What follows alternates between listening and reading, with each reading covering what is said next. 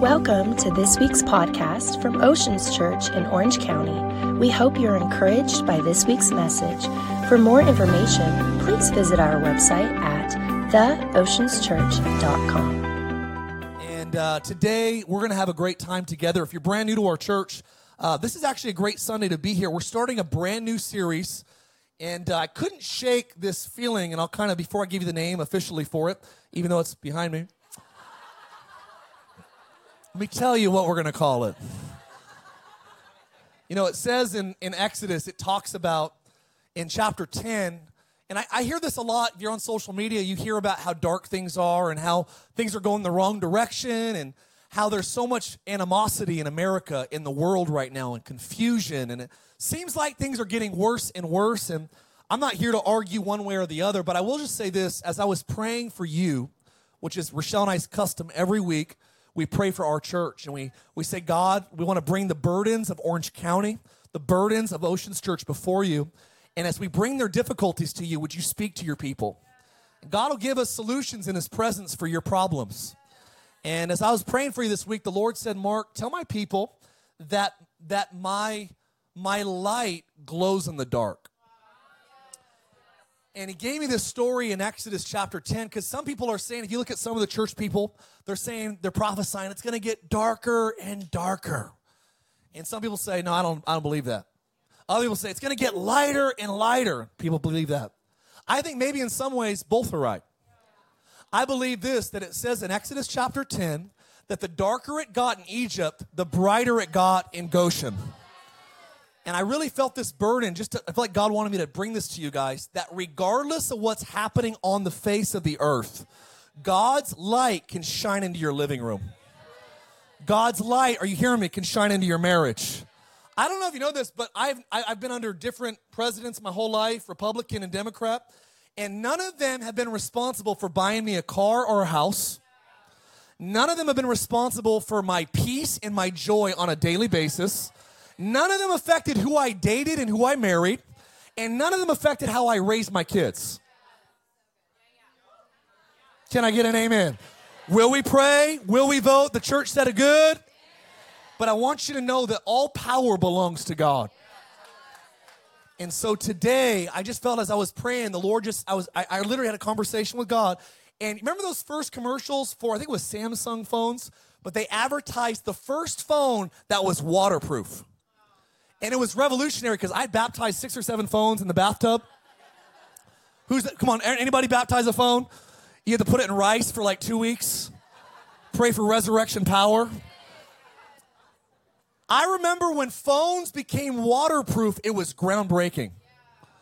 And I just felt like the Holy Spirit said, Mark, tell my people 2 things about the storms of life. Number 1, there is no storm on the earth that is greater than God's waterproof abilities. Faith in God is waterproof. And not only that, but in a dark world, guess what? God's light glows in the dark. And I want to talk to you, if I was a youth pastor, I would have called this series Glow in the Dark. But I'm a senior pastor now, so I'm more dignified. We'll just call it Glow. Is that all right? We'll call it Glow. I want to talk to you for the next couple of weeks about this idea that God's desire, regardless of what's happening in the world, and by the way, we're not retreating. This is not a message to retreat from society. We will invade. But we don't invade with fear and the darkness that's in the world. We invade the dark places glowing with God's light. Amen? So today, if you have your Bibles, I want you to turn with me to Luke chapter 9. I'm going to read a familiar passage to some of you. It's about when Jesus went up onto a mountaintop. He had 3 of his buddies there. And Peter, James, and John, one scholar said that they were always present when Jesus was getting ready to give a revelation of victory over death. Peter, James, and John were there with Jairus' daughter. When Jesus brought that little girl back from the dead, Peter, James, and John were the only ones in the room. In Gethsemane, it says that Peter, James, and John were with Jesus praying, and God was getting ready to show them that He was victorious over death. And on the Mount of Transfiguration, it goes on to talk about Jesus forecasting his death on the cross. He wanted to reveal to them that He is the God that has power over death. So that was a little extra credit. That wasn't the last message. If you have your Bible today, Luke chapter 9. Again, I'm going to start reading in verse 28. If you're new to our church, I am going to read 8 verses till 36, verse 36. I'm going to pray. I'll make a couple observations. After I pray, I'll tell a couple stories. If you laugh, we call them jokes. And after I tell some stories, I tie it back into, I believe, really 4 ideas that God wants us to leave with. After we get those ideas captured, we create an environment for God to actually put his stamp on the service by closing out in an environment of faith and worship that some of you will be healed of cancer. Someone in here has an issue in your throat. You have throat cancer. And I believe that today God is going to heal you whether you're online or in the tents. There will be miracles that happen at the end, not because I'm a psychic, but because I know my shepherd's voice. My sheep know my voice. Last night he said, Mark, tell someone I'm going to heal them of their throat cancer. There's actually a scientist that'll be watching either online or in the tents, he said also, that you study elements, and you're familiar with the 13th element, which is phosphorus. And God is going to speak to you today through this message on glowing because it's in your specified field. So, are you ready? Luke chapter 9. Luke chapter 9, it says this in verse 28. Now it came to pass about 8 days after these things that he took Peter, John, and James, went up onto the mountain. Where did he go? Where did he go? Jesus goes up to a mountain, and it gives us his motive today to what? To pray. To pray, to worship, to spend time with God. You might not know this, but this is actually the time in the Bible that Jesus went to worship God. And so he went up onto the mountain, and it says in verse 29, not after, not before, but as he prayed. The appearance of his face. What part of his body? It's what God specializes in. He specializes in altering our faces. The appearance of his face was altered.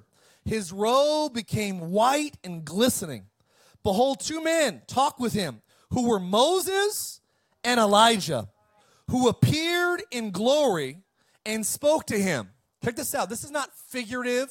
It's not an analogy, a metaphor, an allegory. This is a factual story. If you don't know the story, Elijah got picked up in a chariot of fire, never died. And Moses, it says in the Bible, it says that Numbers, that God himself buried Moses on the mountain by himself. These guys have both been dead for hundreds of years, and for some reason, they show up and have a cameo on a mountaintop with Jesus. Moses, they say, is the greatest teacher of the law in the entire Old Testament. He wrote the first 5 books of the Bible. And then also, not only Moses, but Elijah, who they say was the greatest prophet in the Old Testament. They both show up there, and let's keep reading together, and they talked to Jesus. This word kind of screws up our understanding of this verse. They spoke to Jesus about his decease. Bad translation. It's actually, some of your Bibles say departure. The actual Greek word is the word exodus. And before I go any further, you got to understand this. You understand the context of the Mount of Transfiguration. The Exodus is representative of a bondage, slavery, Egypt, and going to a promised land of liberation, of freedom. It's going from being stuck in the world to living in your purpose. Are you with me? So when they're talking about the Exodus, which I got to think would have to be a pretty funny story, that Moses is talking to Jesus about Exodus. Look, it's going to be 40 years. The people are going to be brain dead. You're going to be pulling your hair out of your scalp. And Jesus is like, no, my Exodus is different than your Exodus. But my point is that Jesus had a Egypt to a promised land that he had to go to, and God prepared him on the Mount of Transfiguration. Are you ready? Let's keep reading today. And it says this. So they talked about his departure, what he would accomplish at Jerusalem. But Peter, those who were with him were heavy with sleep, like some of you in church. And they were fully awake. The youngsters call it woke. They saw his glory and the 2 men who stood with him. Then it happened as they were parting from him that Peter said to Jesus, Master, it's good for us to be here. Let's build 3 tabernacles, one for you, one for the greatest teacher of all time, Moses, and one for the greatest prophet of all time, Elijah, not knowing, according to Dr. Luke, who wrote the story, what the heck he was saying. You ever been so nervous you just don't know what you're talking about? This is Peter in this moment. Let's just build something. And it says, while he was saying these words, a cloud came. Scholars say it's the same cloud that led Israel for 40 years. Overshadowed them. They were fearful as they entered the cloud. And from the cloud came a voice saying, "This is my beloved son." Who's standing with him? Elijah and Moses. Greatest prophet, greatest teacher. Watch what God the Father says. This is my beloved son. Not Elijah, not Moses. This, Jesus, my beloved son. Watch what he says next. Hear all of them.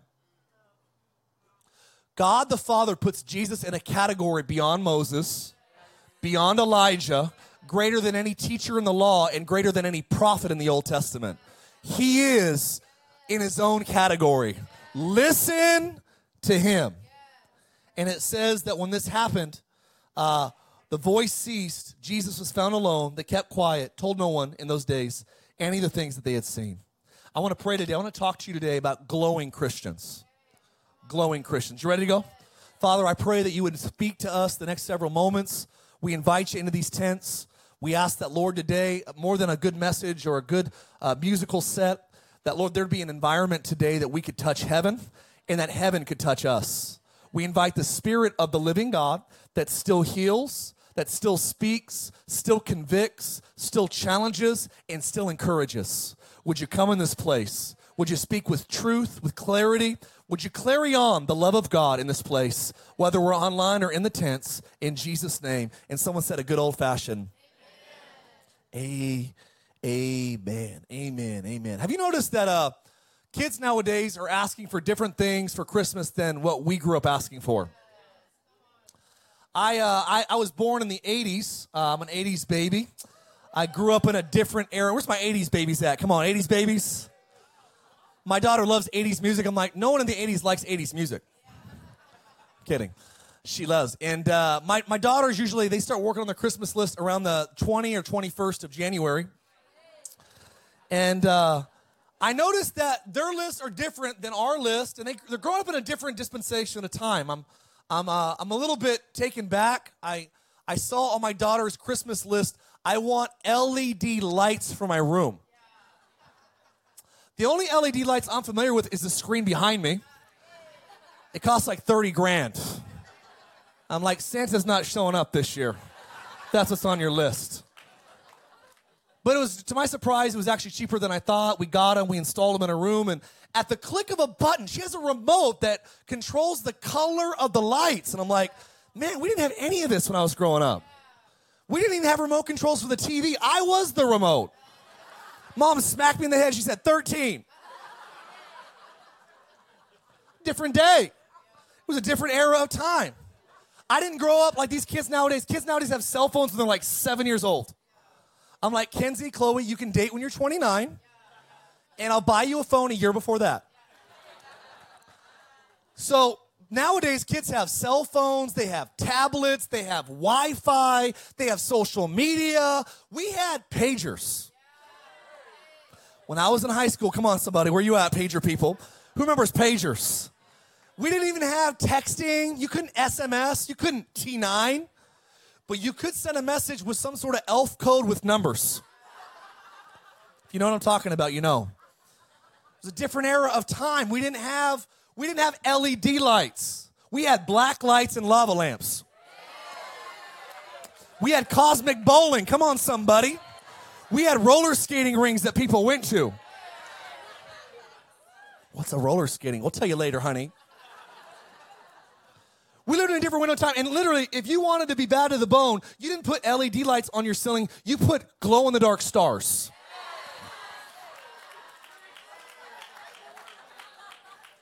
It was like being in space. Couldn't see him during the day, but at night. It was one of the coolest things to have when you were a kid. Glow-in-dark technology was so cool. I remember just thinking, man, Mom, all I want for Christmas is some glow-in-the-dark stars. Now I was praying. It was kind of a goofy thought, but I started studying about stars and glow-in-the-dark items, and it was 1669 that there's a scientist in Germany that actually he discovered phosphorus. Phosphorus was this ability to actually capture light.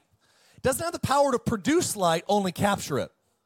And I started studying the different types of phosphorus and how it happens and where it originates and even some of the characteristics of it.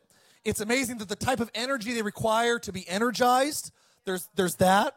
There's not only that, the color and the light that they produce is phosphorus. And the length of the glow is known as the persistence of the phosphorus. And I was thinking, and God began to speak to me as I was studying some of the scientific terminology, and I took extra strength Tylenol for my headaches.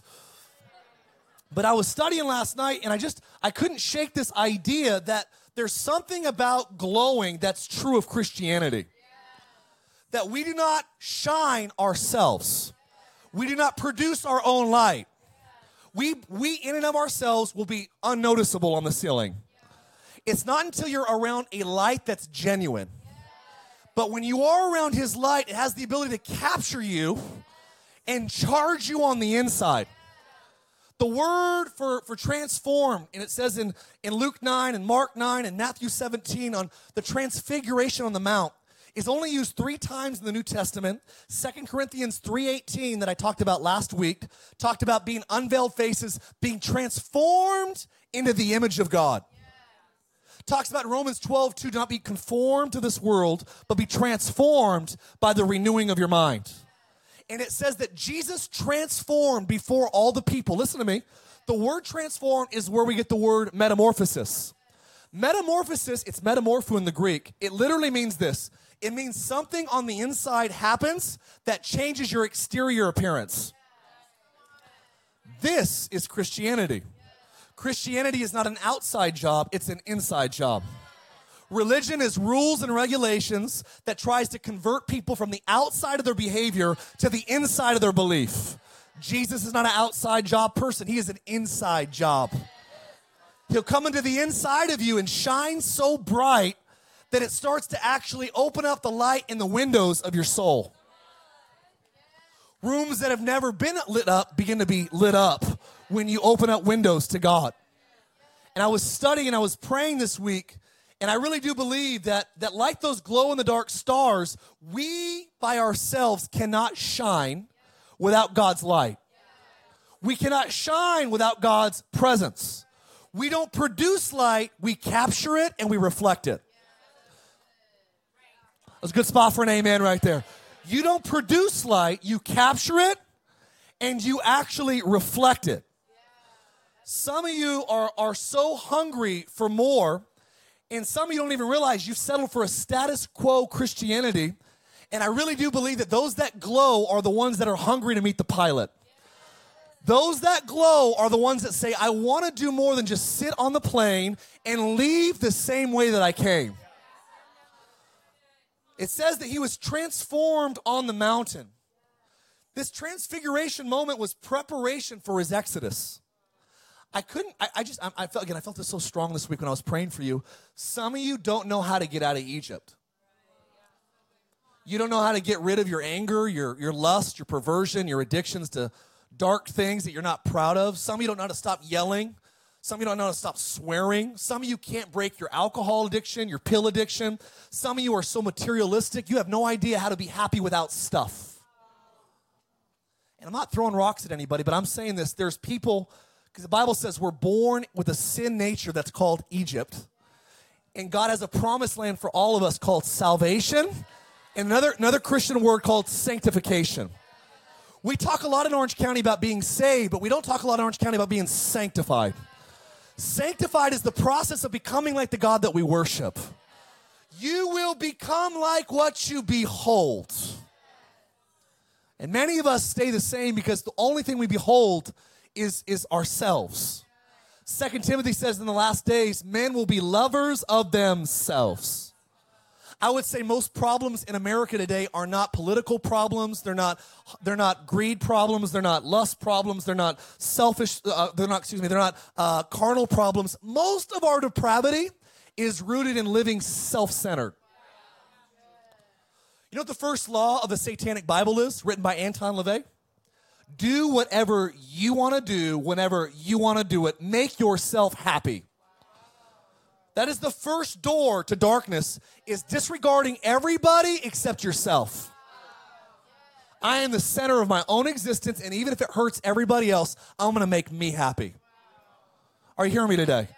And I do believe that God comes on the scene and says, look, you will never glow by yourself.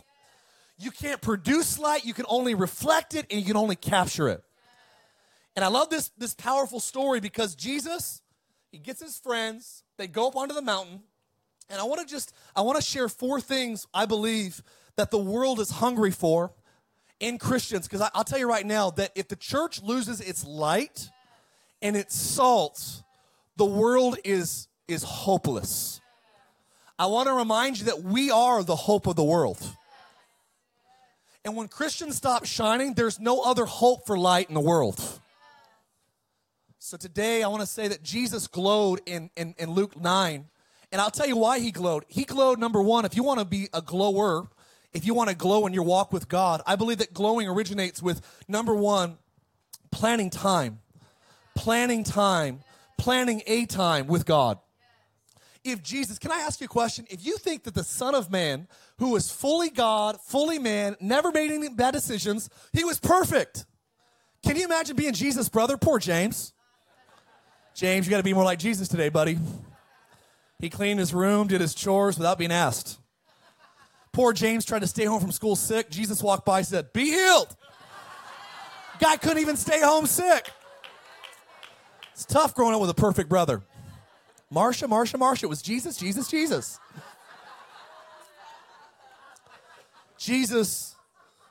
is perfect.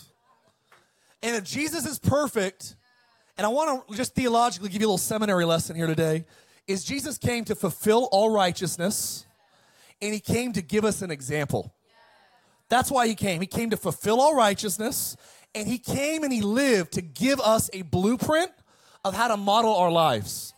So he went up on the mountain to fulfill some promises that like Moses met on the mountain of Sinai and like Elijah on Mount Horeb, that he was going to meet with God on the Mount of Transfiguration. And they had dramatic, Elijah heard God's voice. It was a still small voice. God wasn't in the wind. He wasn't in the fire. He was in the whisper. Moses went up on Mount Sinai, got 10 commandments 2 times. And these guys had dramatic encounters with the Father on a mountain. And I want to suggest to you that if Jesus comes on the scene, who is perfect, and he goes, I'm going to plan this week, I'm going to invite 3 of my friends. We're going to walk a day's journey. We're going to hike a hill. We're going to reserve a time. I guarantee it wasn't like, wake up and go, hey guys, what do you want to do today? Let's walk up that mountain and meet with God. It was a predetermined decision. People always wonder, they say, Mark, how are you doing? I think more important sometimes than what we're doing is what we're becoming. And nothing determines what we're becoming more than one word, write it down, schedule. Your schedule today, this week, is determining what you're becoming. Well, I want to be a better dad. Is it in your schedule? I want to be a better husband. Is it in your schedule? I want to be, better with my money. Is it in your schedule? Listen, it's all wishful thinking until it's in your schedule. I'm telling you that if you'll prepare a time, God will do his side. Listen, our job is not to transform ourselves. Our job is to get in that environment. Say with me, time. Do you know that how you spend your time, you can spend it any way you want, but you only get to spend it once. Many people never actually get it into their schedule that I want to become more like God, but he's not anywhere in my schedule. Well, Mark, I give an hour and 20 minutes a Sunday. Imagine if you said that to your wife, I'm going to love you for the rest of my life more than anybody, but I'll give you 1 hour and 20 minutes a week. She'd be like, peace. I promise you that if you want to actually reflect God, he has to be in your schedule. I'm not talking about 10 hours a day. I'm talking about turning your 28-minute commute. Come on, Orange County. Your drive to Irvine. You turn that car, you turn that Tesla into a sanctuary with God. You turn it into a meeting place with God. Say with me, a time. Exodus was Jesus' Exodus training was a mountaintop transfiguration experience. The only thing that got him ready for the cross was a mountain. And I believe there is burdens, and that's what scholars talk much about. Scholars talk about the balance between suffering and glory and suffering. That America is good at focusing on glory, but we don't know how to deal with suffering. How do you overcome suffering? You do it by making a place on a mountain with God. I'm telling you that encouragement comes from the presence of God. Peace comes from the presence of God. What does it say in John 16? He says, in this world, you'll have tribulations. The word tribulations in the Greek is the word stress. It's the word pressure. Anyone ever feel any pressure? You live in Orange County. It's expensive. Trying to afford a house. I've been smuggling plastic straws into the state. Side hustle. Come on. It's expensive here. I'm busy. I'm stressed. I'm overloaded. What do you do in that scenario? The Bible says that in me, he says, if you stay in me, you'll have my peace. And he said, be of good cheer, for I have overcome the world. How do you glow in a world that's dark, in a job that's dark, with coworkers that are dark, in a government system that's dark? How do you glow in a dark setting? I'll tell you right now, it's by prioritizing a time. You will become what your schedule is dictating. I want to become more like God this year. Well, what's your schedule saying? Because the problem with most American Christians is we have a lot of commitment, but we have zero preparation. I shared the illustration before, but if I said, hey, Lakers, put me on the team. I'm committed. LeBron, listen, put me in the game. I will be more committed to play good than anybody you've ever seen. Just pass me the ball. I'm committed to make some shots. The problem with commitment without preparation is you can't fulfill your promises. You know why most marriages fail? Because they're committed but not prepared. I promise that I'll love you and I'll be faithful to you and I'll never cheat on you, even though I cheated on every one of my girlfriends. Oh, it's going to get quiet in the Presbyterian church just for a second. You really think that you can live wild your whole life? That is the farce of Hollywood, is they show us date, hook up, break up, date, hook up, swipe right, break up, date, hook up, swipe right, break up, and then you meet the one and you're like, I'll never do that again. The problem is you've been practicing for separation your whole life. And you got a big commitment, but you have a small level of preparation. You won't wait 6 months to date that girl? You won't pray and fast for 3 days to see if she's the one? Ladies, if it's easy to get into the relationship, it's easy for him to get out of it. We have commitment, but we don't have preparation. I'm sorry, I got to stop preaching. I'm telling you, you plan a time, your schedule reveals your priorities. Some of you working 90 hours a week, you're still watching The Bachelorette. I'm not throwing rocks. I'm just saying that's your priority. So if you're too busy for God, but you got time for The Bachelorette, hello? It's not that you don't have time. It's that you don't want to make it a priority. I know what you want. You want to be more like him. You want to have more of his light glowing off of you. You want to radiate his light in your marriage, with your children, with your business partners, with your employees. I know what you want. You want to live a holy life. You want to overcome the darkness that slayed your parents' life. You want to kill the giants that actually took out your grandparents. I know what you want. I'm telling you how to get it. Jesus said, we're going to go to that mountain. We're going to go this week. We're planning a time. We will be transformed if we put it in our schedule. Second thing is he didn't just plan a time. He chose a path. He chose a path. And I wouldn't just say he chose a path. He chose a place. I'm telling you that it's great to have, okay, I'm going to meet with God this week on Tuesday at 9 a.m. Where? And I'm telling you, whether it's the coffee table, it's the rocking chair in the backyard, it's sitting in your inflatable chair. Come on, 80s kids. That pink inflatable chair in your room gives you back problems the rest of your life. You choose a path and a place. You know what I believe? I believe that we are byproducts of our atmospheres. God made us to reflect whatever we worship. We are made this way. Do you know that you will reflect whatever you worship? Some of you worship off-roading. And when you get around, when someone gets around you, all you want to talk about is lift kits and tire sizes and Jeeps and the trail that goes up to Canada. And it just comes out of your pores because all you do is you worship the 4-wheel drive magazine. You read every article. You read about the rims, the tires. You read about the lift kits. Some of you worship stereo magazines. Some of you don't worship that. You worship fashion trends. It just comes out of you, man. This fall, man, denim's back in. Canadian tuxedos. Coming back, tie-dye, right? Whatever it is. I'm not throwing rocks. I think fashion's great. I think sports and hobbies are great. But I'm telling you, you radiate what you worship. Why is the whole break room talking about the same TV show? Did you see the last episode of Game of Thrones? That's true. I'm telling you that you radiate what you worship. I believe that we are byproducts of our environments. I like going to this church because every time I come here, the team, when they sing, it's not like they're singing about God. It's almost like they're singing with Him. And the answer is they are. Because they reflect what they've been worshiping. I like it. I don't know why, but when I go to church, I hear good messages. I feel like the messages are always like speak to me.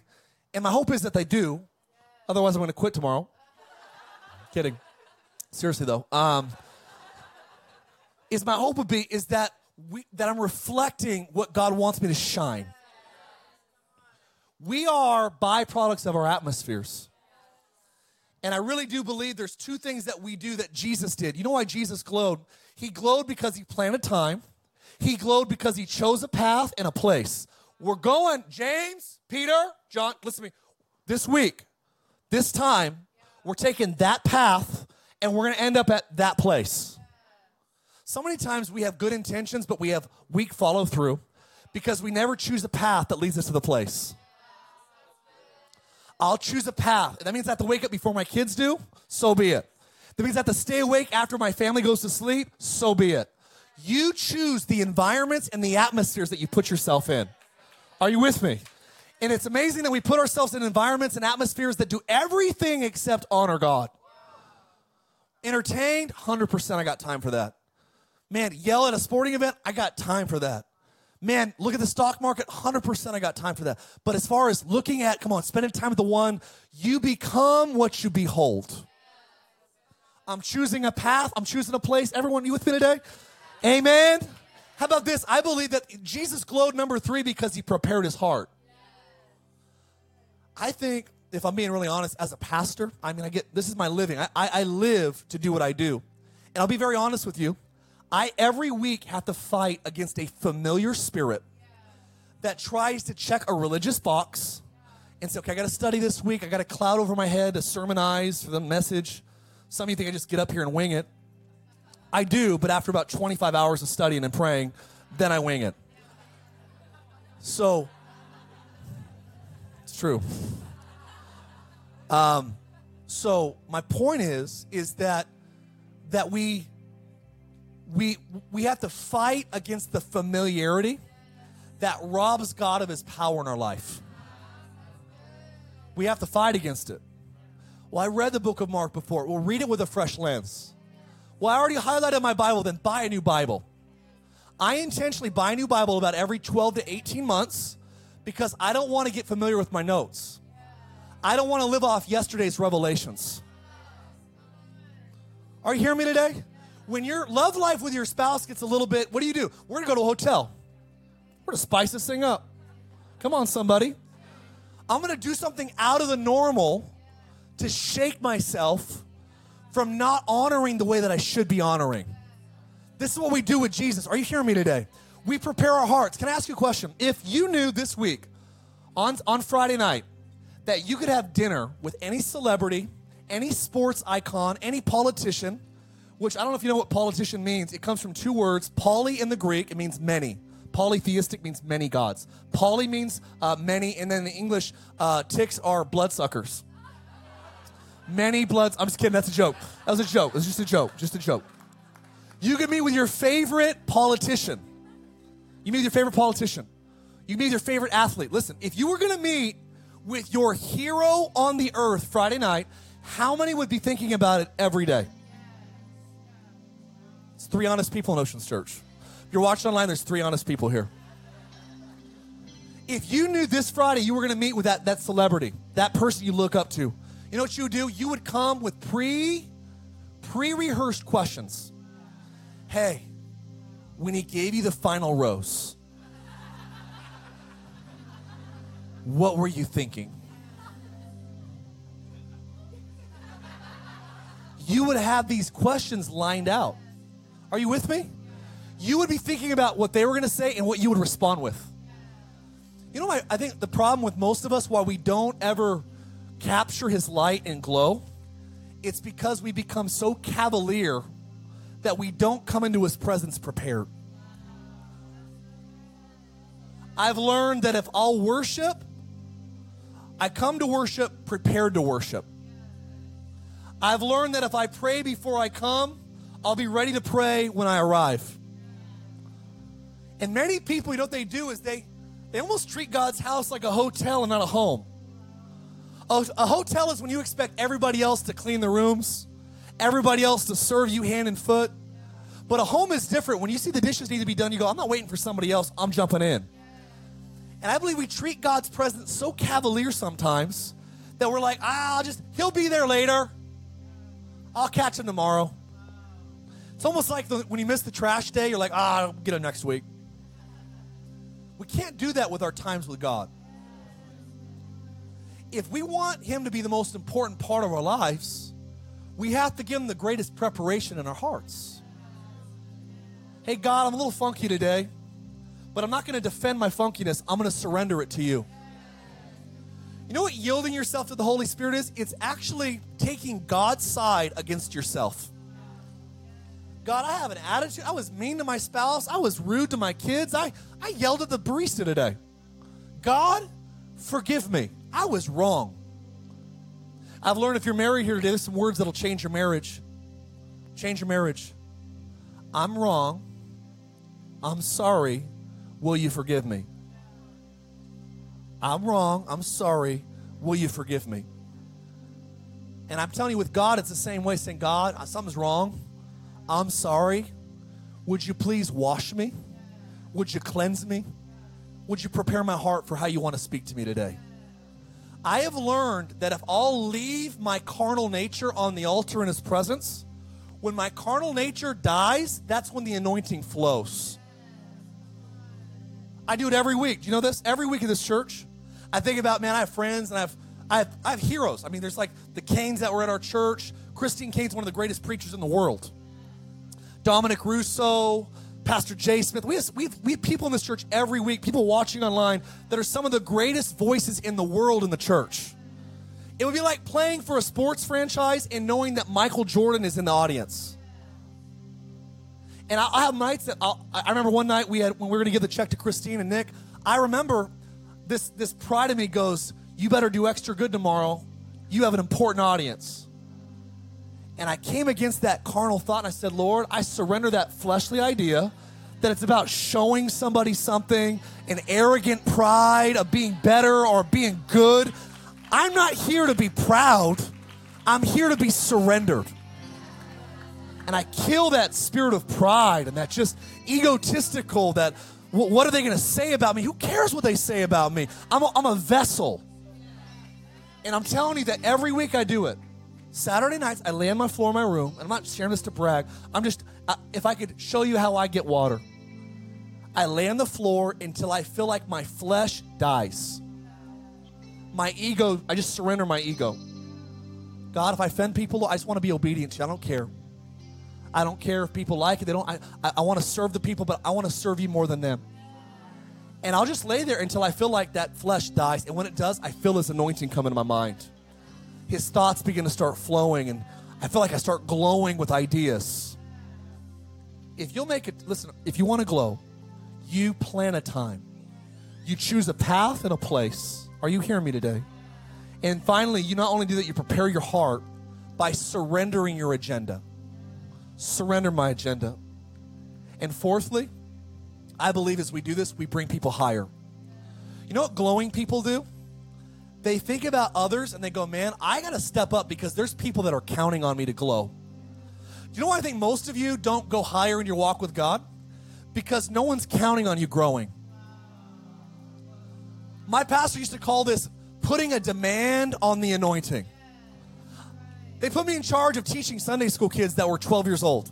Truth is, I didn't know the Bible at all. They probably knew better than I did. But because I was in charge of that little Sunday school class with a 6th grade kid named Joel Faust and a 7th grade kid named Dan Dunson and about 12 of their buddies, I would clean the church. Mitch, I was the janitor too for 5 years.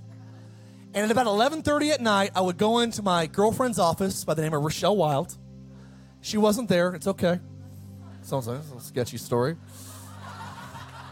Dirty minds in here. I'm just praying for you. I would go into her office, and I would just seek God. I would go over the lesson, and I would say, God, I'm not going to just teach some like pre-recorded message. I'll take the outline, Lord, but I want you to give me fresh revelation. And I would pray for Joel Faust. I pray for Dan Dunson. I pray for Josiah Ness. I pray for Kenrick Barkell. I know all their names because I still know them. They're all serving God still. And I would pray for these kids, and I would say, God, I want to take these kids higher. Take me higher. It's putting a demand on the anointing. The reason why some of you stop growing spiritually is because no one's counting on you to grow. Can I ask you, if you stop going to church tomorrow, would anybody be affected by it? You stop reading your Bible tomorrow, would anybody change? I'll tell you, my hope would be is that if I gave up on God, there'd be like at least 1,500 people that are a little bit irritated at Orange County, at Oceans Church. No? Come on now, I'm going to quit tomorrow if you don't come on, speak up. Mark, you got to keep growing because this church has to keep on feeding people with good spiritual food. You got to keep growing. Glowing Christians have a desire to bring other people higher.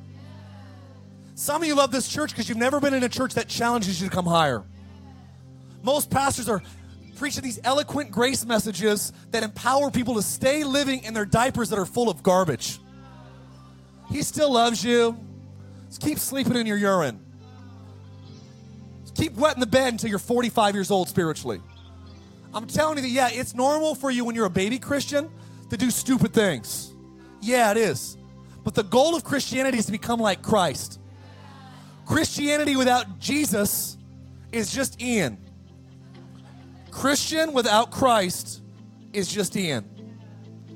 And we got a lot of Ians in the church world today that don't look like Christ. They look like Ian. Christianity is about becoming like the one that we worship, like the one that we behold. What is worship, Mark? I want you to write this down. And when you get alone with him, when you plan a time and you choose a place and you prepare your heart, I want you to remember a couple things. Worship is the place where God's face shines on us. Worship is an invitation to see God's face so he can change our face. Faces are the most distinguishable part of our bodies. You ever notice this? That we don't put toes in hands on passports? You don't walk through TSA and they're like, hey, show me your index finger. They put your face on the passport. You know why faces are significant? They're the most public part of our bodies. They're the part of our bodies that are covered the least.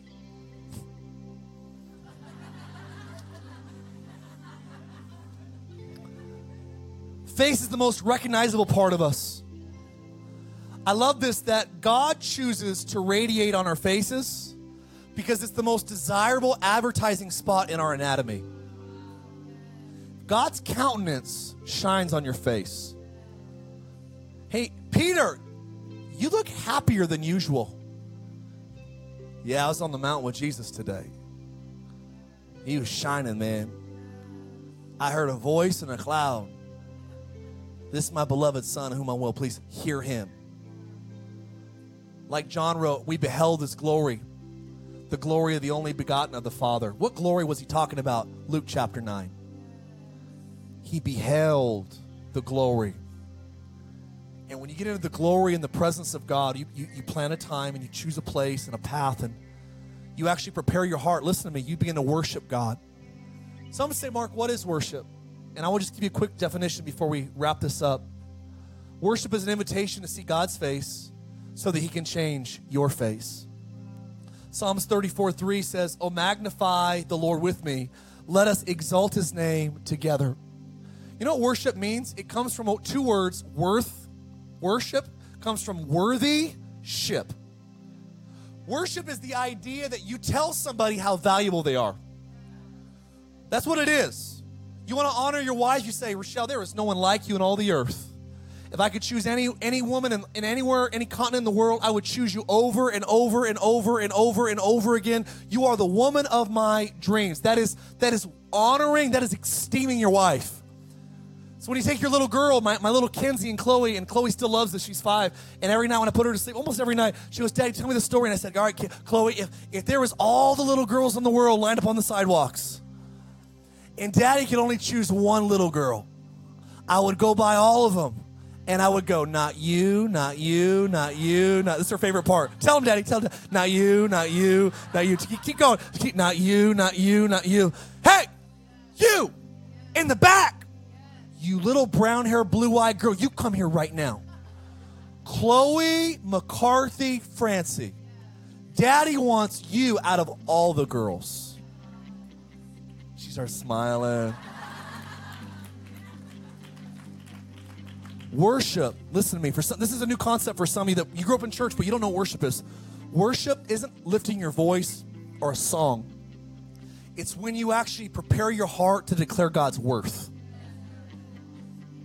God, you are greater than money. You're greater than stuff. You're greater than trips. You're greater than sex. You're greater than drugs. You're greater than accolades. A lot of people make money and they make all these different things, but I'm telling you, the greatest thing that you can do is actually value and esteeming God's presence. Worship is the act of magnifying God. That's why he said, magnify the Lord with me. Let us exalt his name together. Say with me, magnify. When we honor God, we say, we love you, we honor you.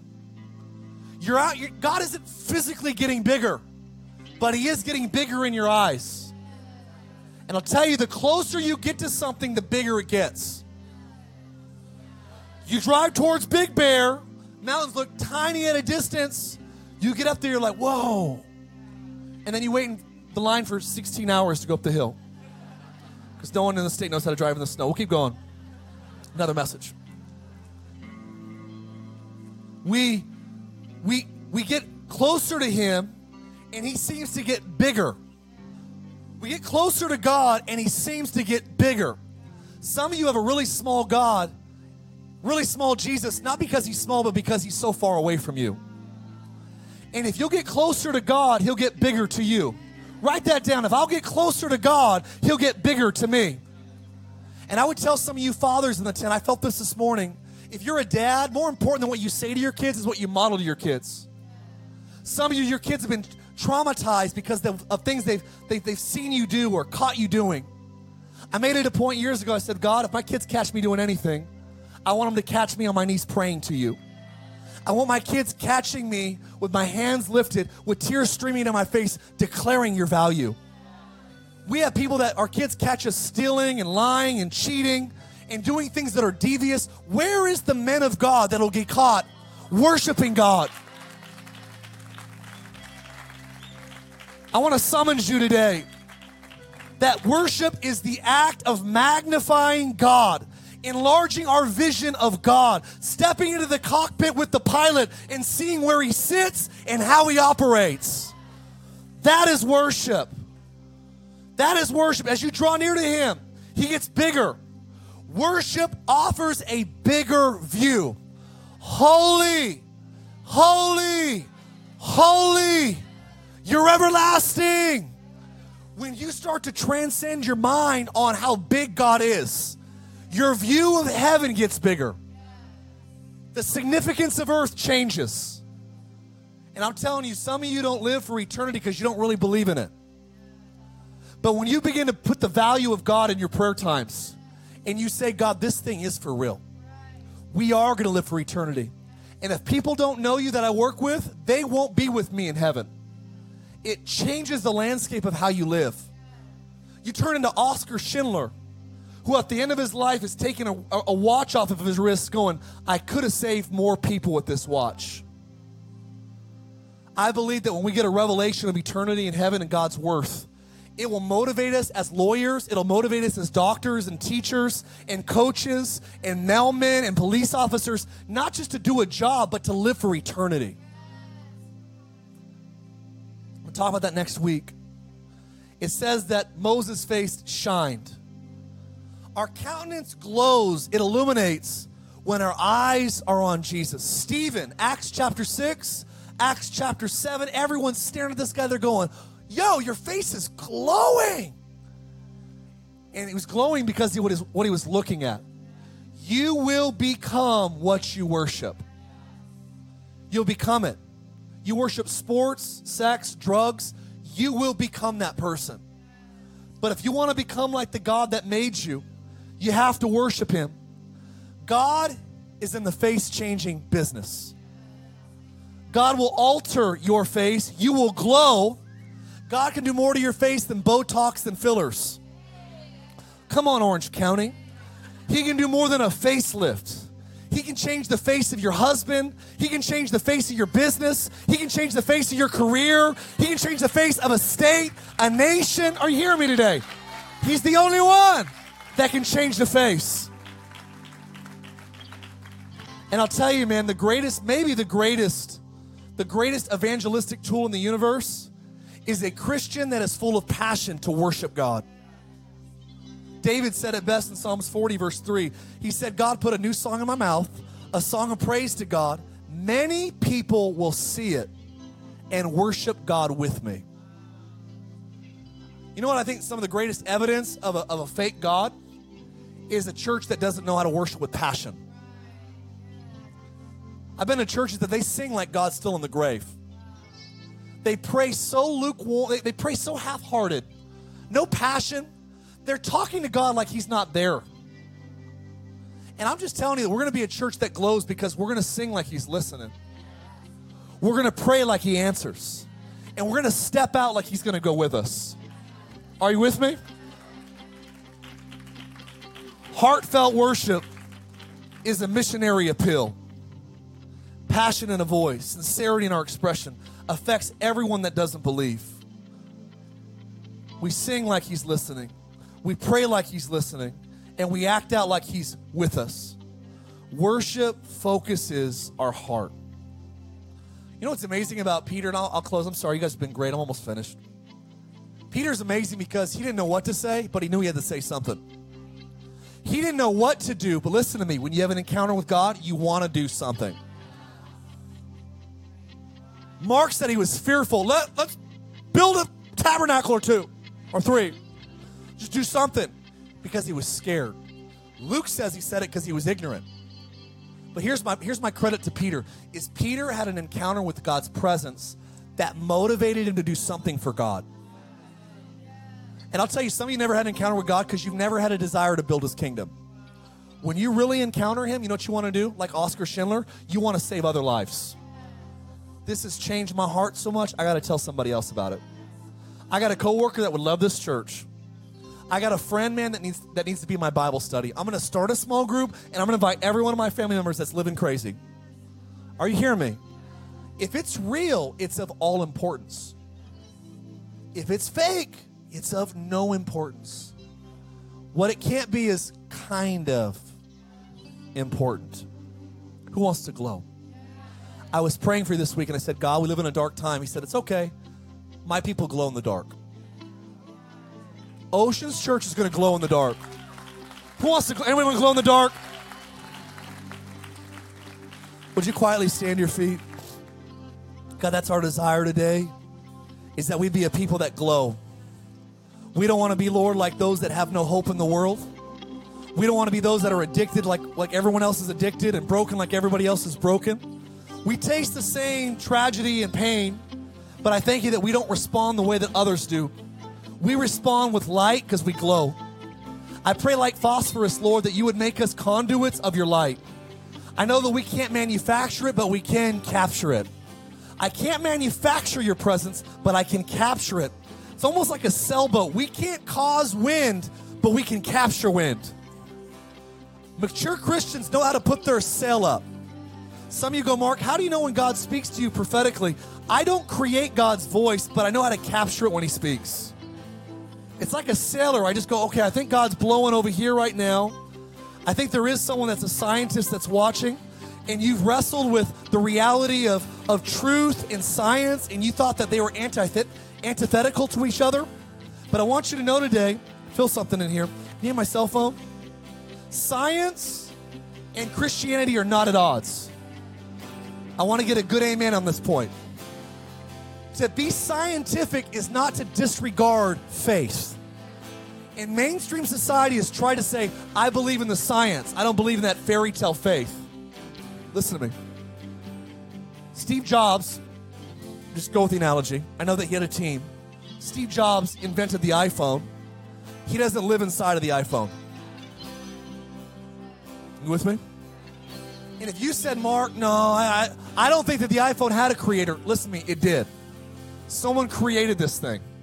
And just because you're brilliant with technology, and you can take the screen off of the phone, you can pull the phone apart, and you can explain to me how everything in this phone works, it does not discredit the creator of the phone. It explains how it works. Say with me, science. And I love that science is still catching up with this book. Still is.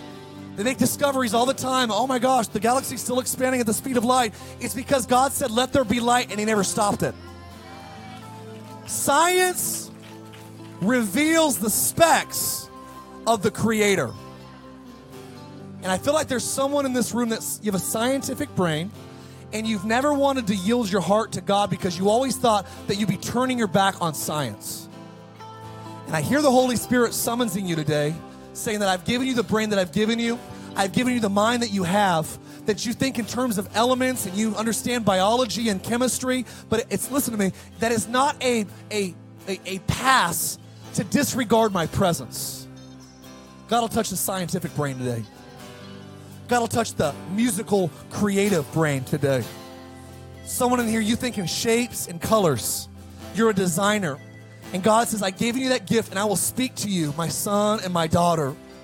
I pray today, Holy Spirit, as we hoist ourselves, would you speak to us? Can we just do this? We respond to God today?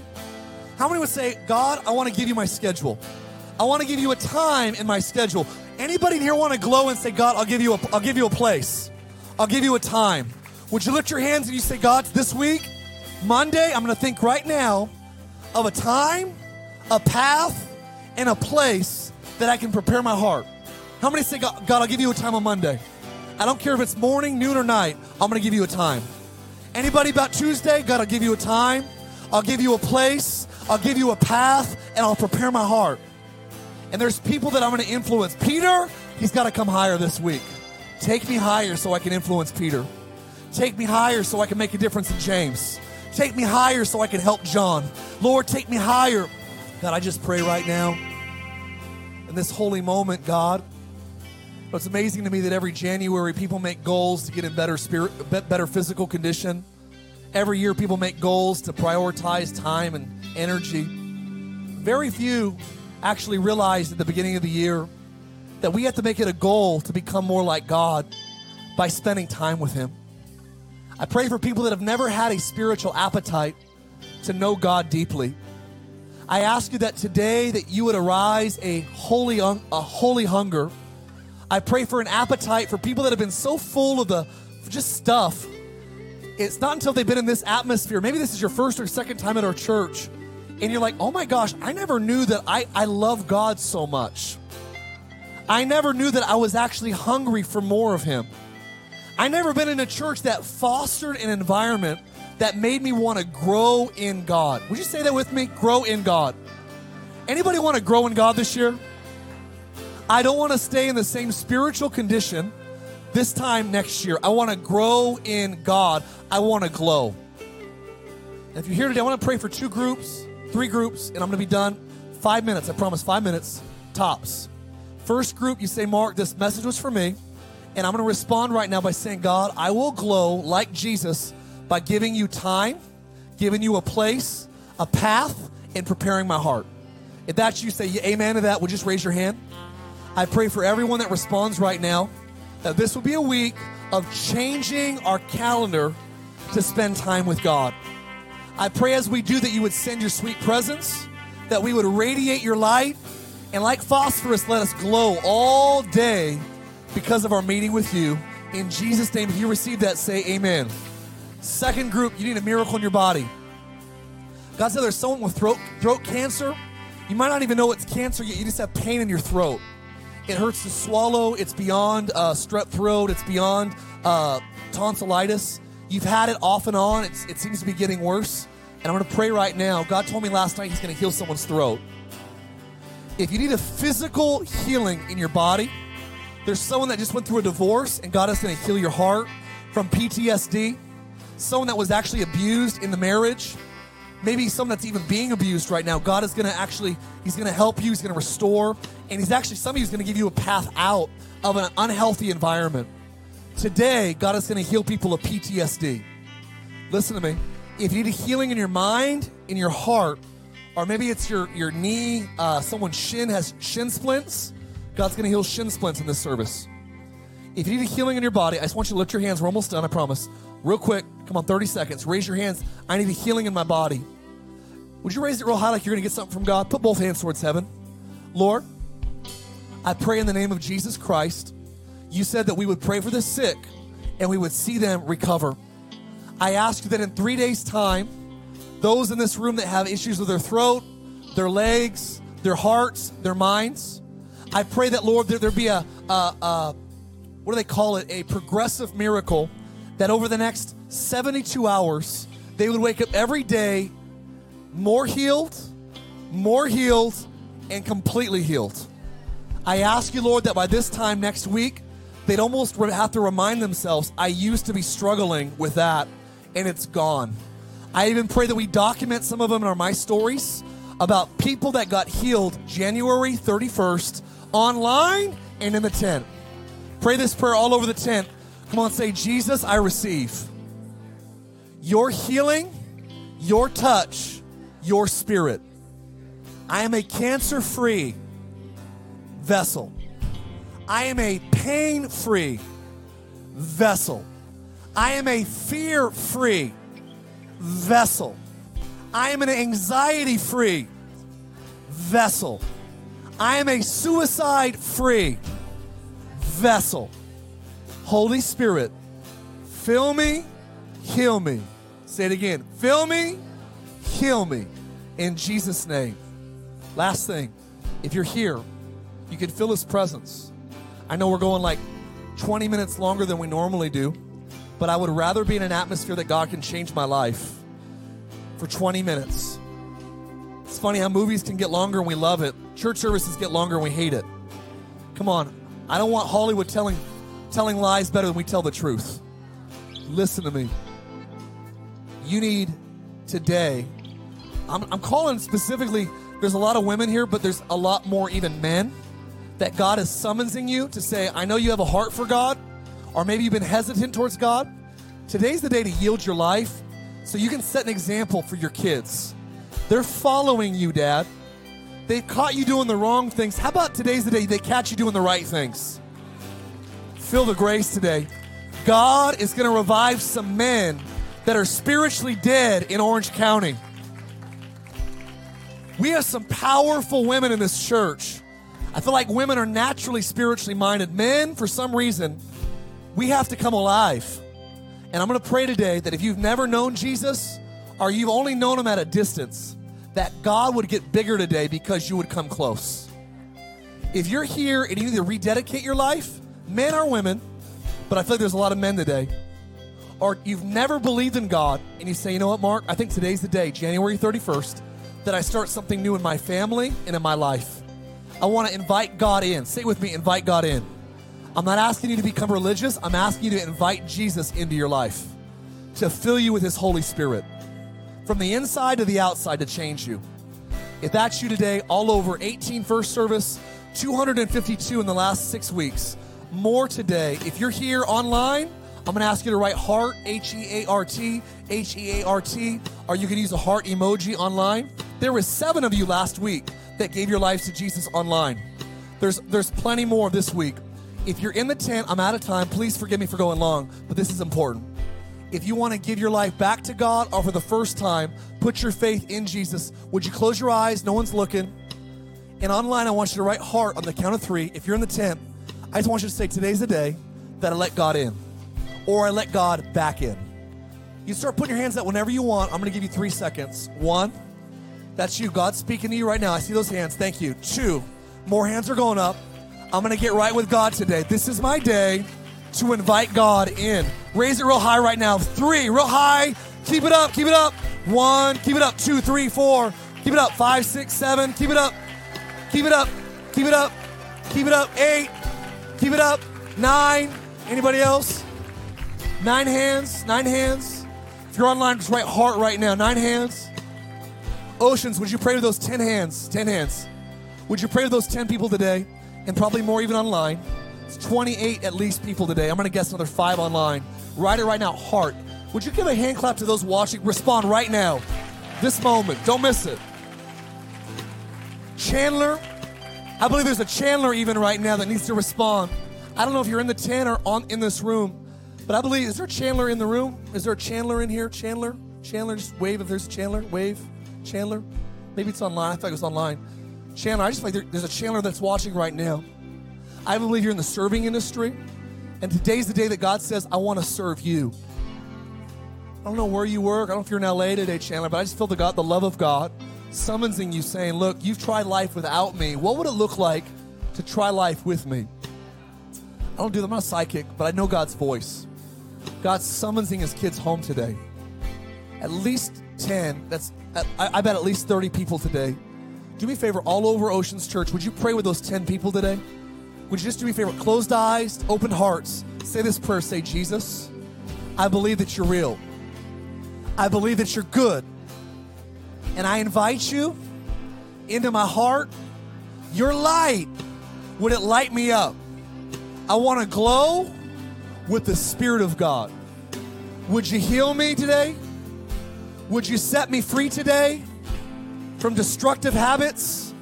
I'm going to pause right there. Some of you today, as you pray this prayer, your appetite for heroin is leaving.